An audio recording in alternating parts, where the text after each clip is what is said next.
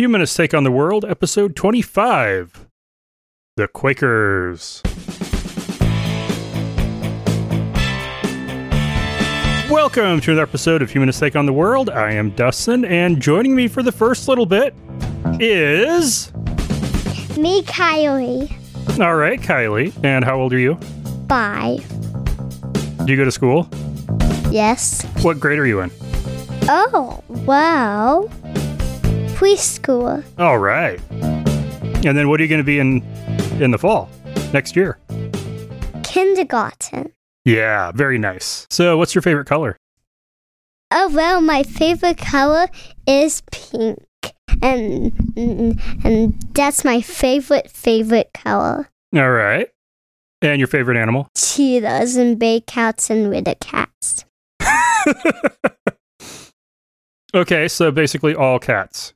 Mm-hmm. And all dogs. All dogs or just our dogs? All dogs and all cats. Okay, all dogs and all cats. So you're a big fan of the canines and the felines. Mm-hmm. Boss even Dustin. How is earthquakes happen?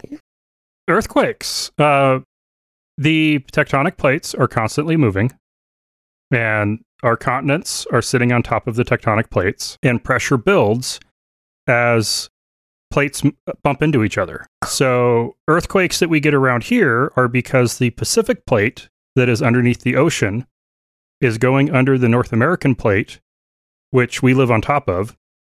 And that subduction builds up pressure that causes earthquakes all over the western U.S. Really cool, Dustin. You can also call me Daddy, you know. Oh, yeah. She's professional. Yeah. I'm pretending that I'm on TV. You're on a podcast. I'm in podcast. And you're not pretending. You actually are on a podcast right now. Yeah, this is really cool, Daddy. Sometimes I call you Daddy. Uh-huh. So, what do you want to be when you grow up? Oh, well, a mom and a ballerina. Okay. And what's your favorite food? Oh, well, I can't decide. There's too many choices. So you like a variety of food? Mm-hmm. All right. And what's your favorite mythical creature? Ooh. Mama, what's a myth? Those are the creatures that aren't real. Oh, well, unicorns. Unicorns, very nice. And your favorite TV show? Oh, Legos. You like all the Lego... Get back to the microphone. You like all the Lego shows? Mm-hmm. Like... Even...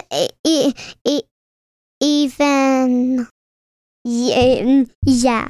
Ninjago and the Lego movies and Lego Star Wars and Lego Batman. Oh yeah, guess what, Dad? That song is very cheesy. Which song? The after song from Everything is Awesome. Oh yeah, Everything is Awesome is a pretty cheesy. Yeah, because that's stupid cheesy song. All right. Well, Kylie, thank you so much for joining me on the podcast. You're welcome.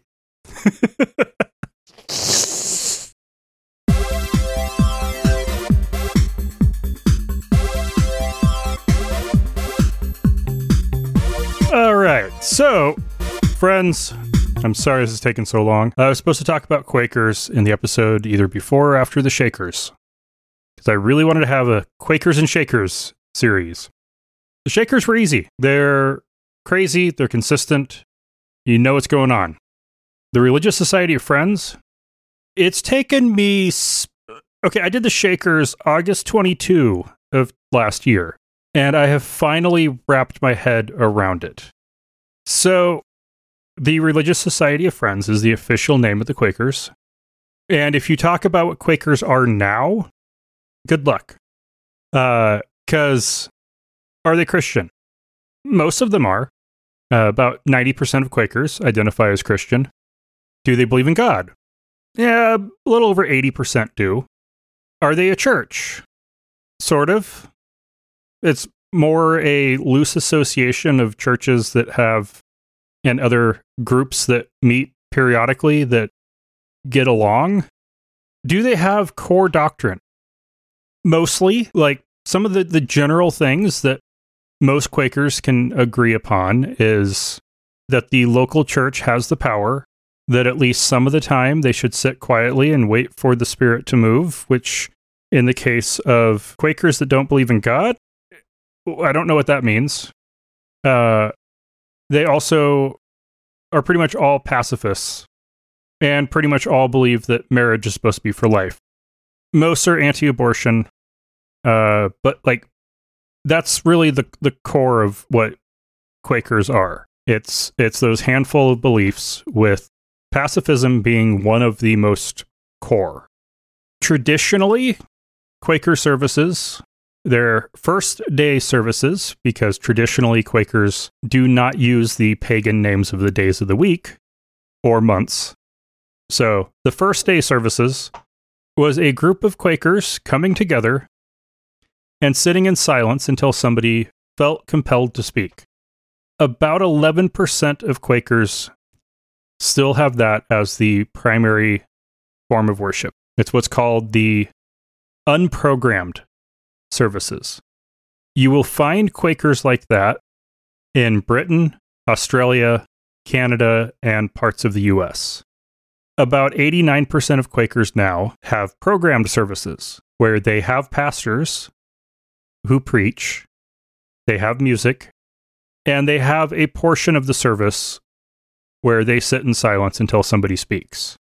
Quaker governance is also kind of strange. The local Quaker churches or meetings can be called monthly meetings because once per month they get together for a business meeting where they conduct church business. At those business meetings, they sit in silence until somebody feels compelled to speak. And there is a clerk present to help ensure that basically the debate doesn't happen. You are not allowed to respond to something that somebody else says. You can only speak an original idea that you feel compelled by God to speak. No debate. There's also no vote. You have to, the meetings have to sit and wait until they reach a point where there is a general sense of consensus on an action to be taken, which is incredibly, as somebody who carefully studied Robert's Rules of Order when actively involved in student government and clubs in college, that hurts me at a very deep level. Like, the way to make good decisions is through debate. The way to actually agree on, determine if people agree on something is to take a vote. And they don't allow debates and they don't allow votes. That's crazy. At the regional level, Quaker communities will send delegates to quarterly meetings. So, for example, the Quaker communities in Greenleaf, Idaho, and Newberg, Oregon are both part of the Northwest quarterly meeting for the evangelical Quakers. And that quarterly meeting is part of a higher organization that is called an annual meeting. And there's also even higher levels, such as the Friends Worldwide Committee for Consultation, which is the highest level of Quaker organization. It is a very loose association, as you can imagine. And they hold what is a triennial meeting. So every 3 years. They used to be 5-year meetings, but now they're 3-year meetings, which is, the Quakers are bizarre. At present, within the broader overarching umbrella of Quakers, there are evangelical Quakers, which make up about 88% of all Quakers. And they have their own international organization with the Evangelical Friends Church International, which has annual meetings for evangelical friends churches in other countries, like in the US and most notably Kenya. At present, there are about 377 Quakers around the world in total, with 146,300 of those in Kenya and 76,360 in the United States. There are also tens of thousands in Burundi and Bolivia. There's also about 35,000 in Burundi and 22,000 in Bolivia, and also over 5,000 Quakers in Guatemala, the United Kingdom, Nepal, Taiwan, and Uganda. So they're spread out a lot.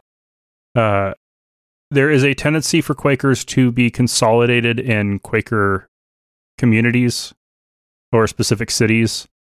A lot of these were founded as kind of Quaker settlements. Most notable for the Quaker settlements would be Philadelphia, Pennsylvania, and Pennsylvania as a whole, Newburgh, Oregon, Greenleaf, Idaho, Whittier, California, and Friendswood, Texas. You can also find significant amounts of Quakers or Quaker influence in Richmond, Indiana, Birmingham, England, Greensboro, North Carolina, and Ramallah, Palestine. All right, and I've mentioned the evangelical Quakers, and I've mentioned the programmed services.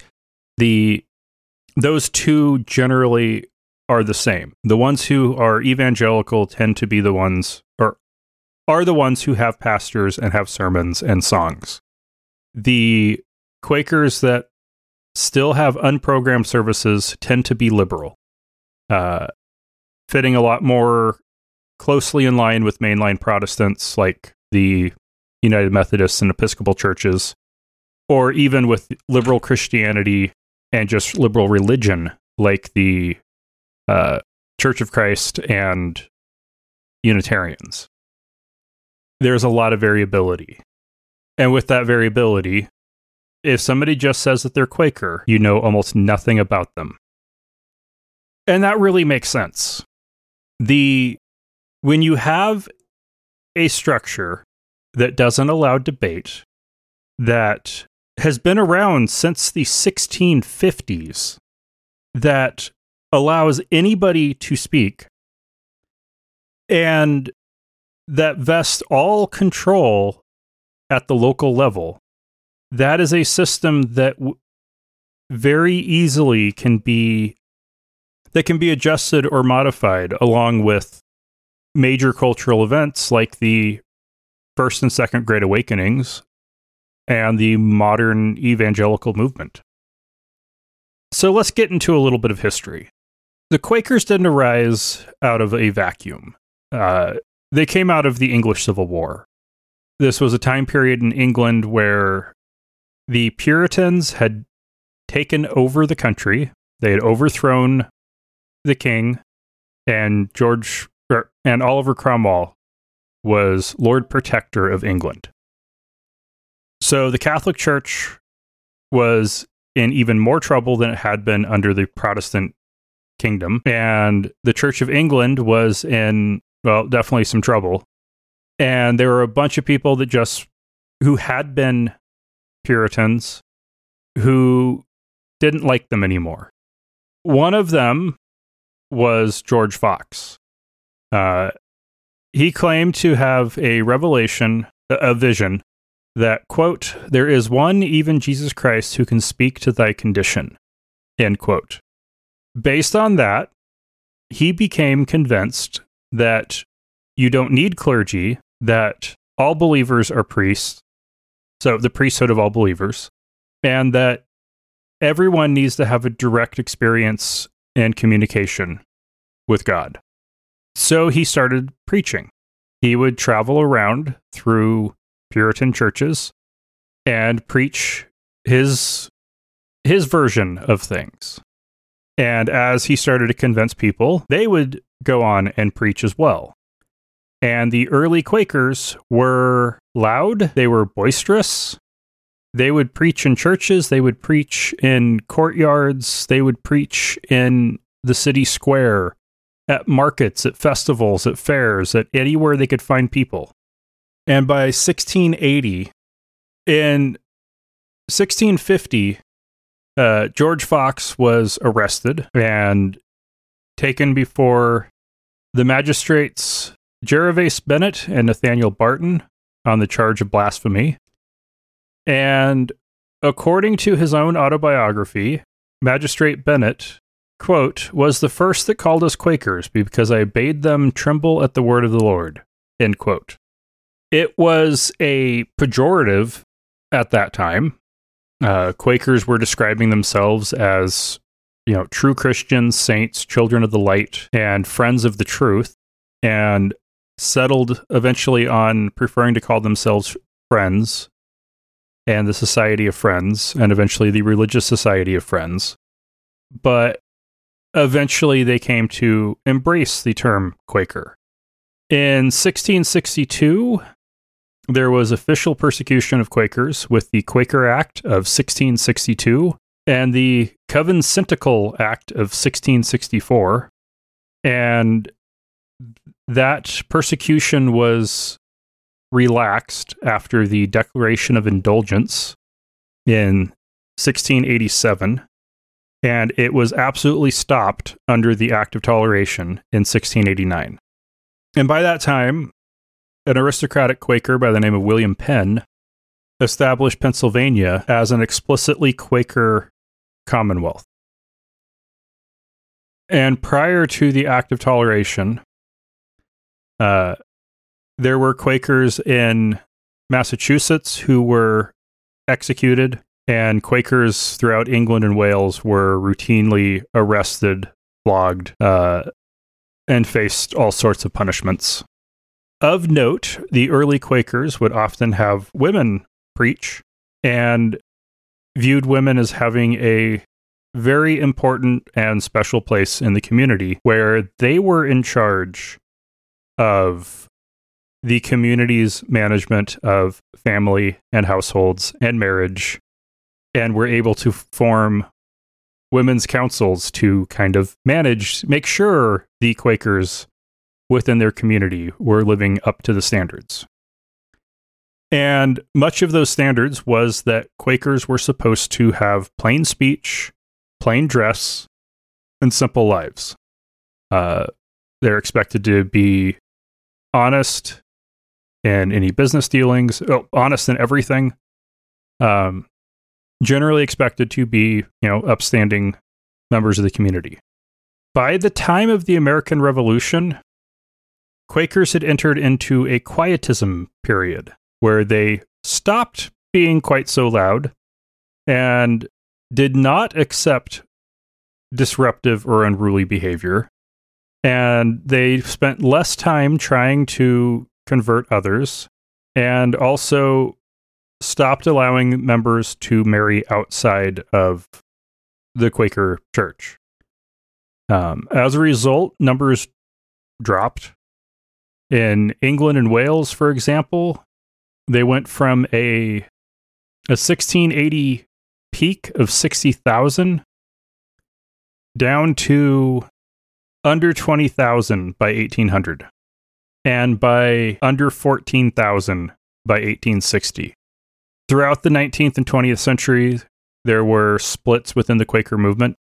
During the American Revolution, some American Quakers started splitting out from the Society of Friends to form the Free Quakers and the Universal Friends.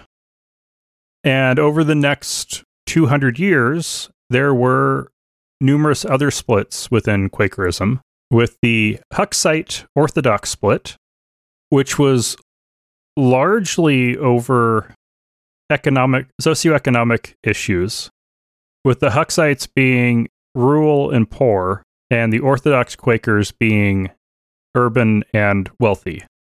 The Orthodox Quakers wanted to turn their group into a more formal church with mainstream Protestant orthodoxy, and the Huxites opposed that and explicitly viewed the Bible as being second to God's light within each member.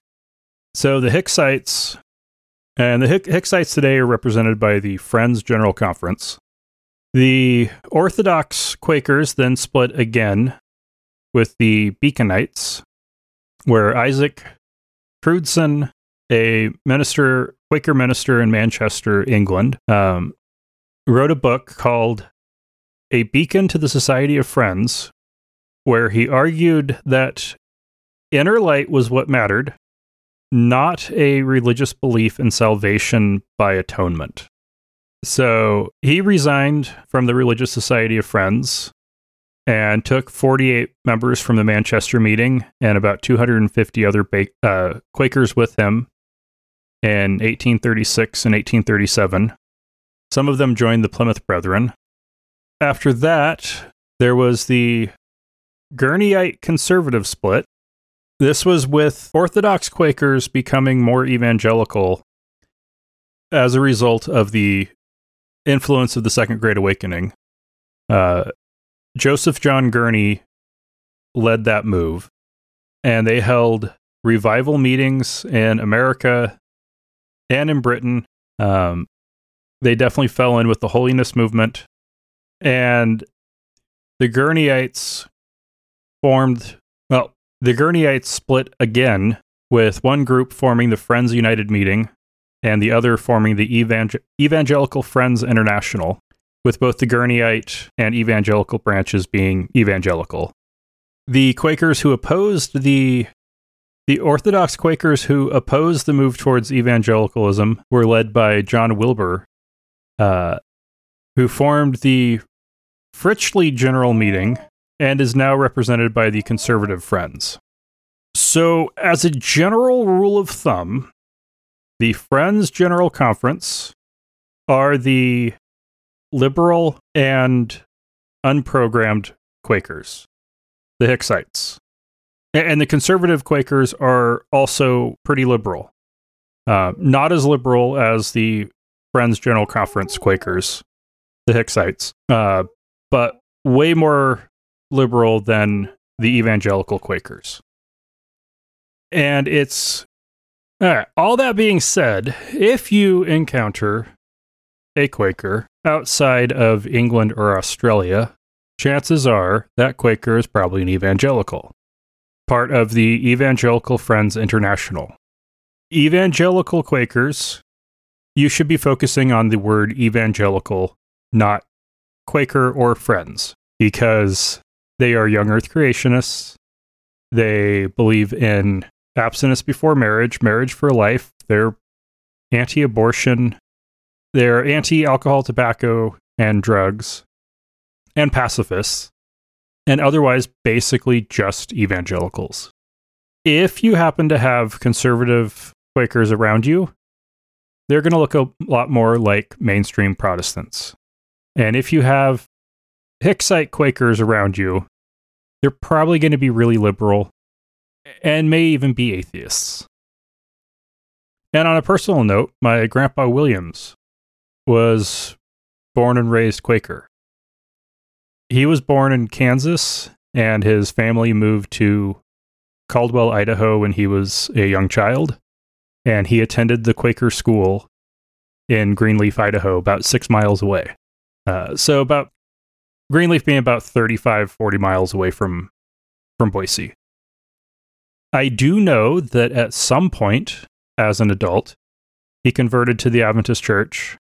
I do not know if his parents were converts or multi-generational Quakers, but it's still an interesting family connection.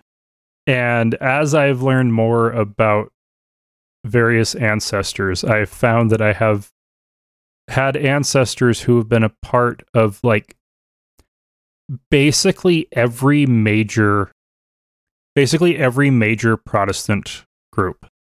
And I definitely find that pretty interesting. So I hope this hasn't been too confusing. I personally find the Quakers confusing. I've been wanting to get this out. I've been wanting to do the Quakers and Shakers for like 8 years, and I'm finally getting it done, and I'm not going to bother trying to make more sense of it than this. The Quakers are a confusing mess because they have a system of governance that involves not debating things, and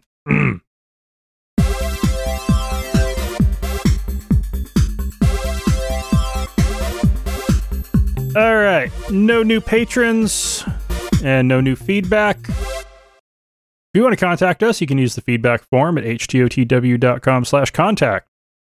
You can leave us a voicemail message at 208-996-8667 or go to htotw.com/speakpipe. You can also just send us an email at contact@htotw.com. You can support the show on a monthly basis with Patreon or just once with PayPal credit or debit, or with Apple Pay or Google Pay, and you can find links at htotw.com/donate. And until next time, remember, not all those who wander are lost.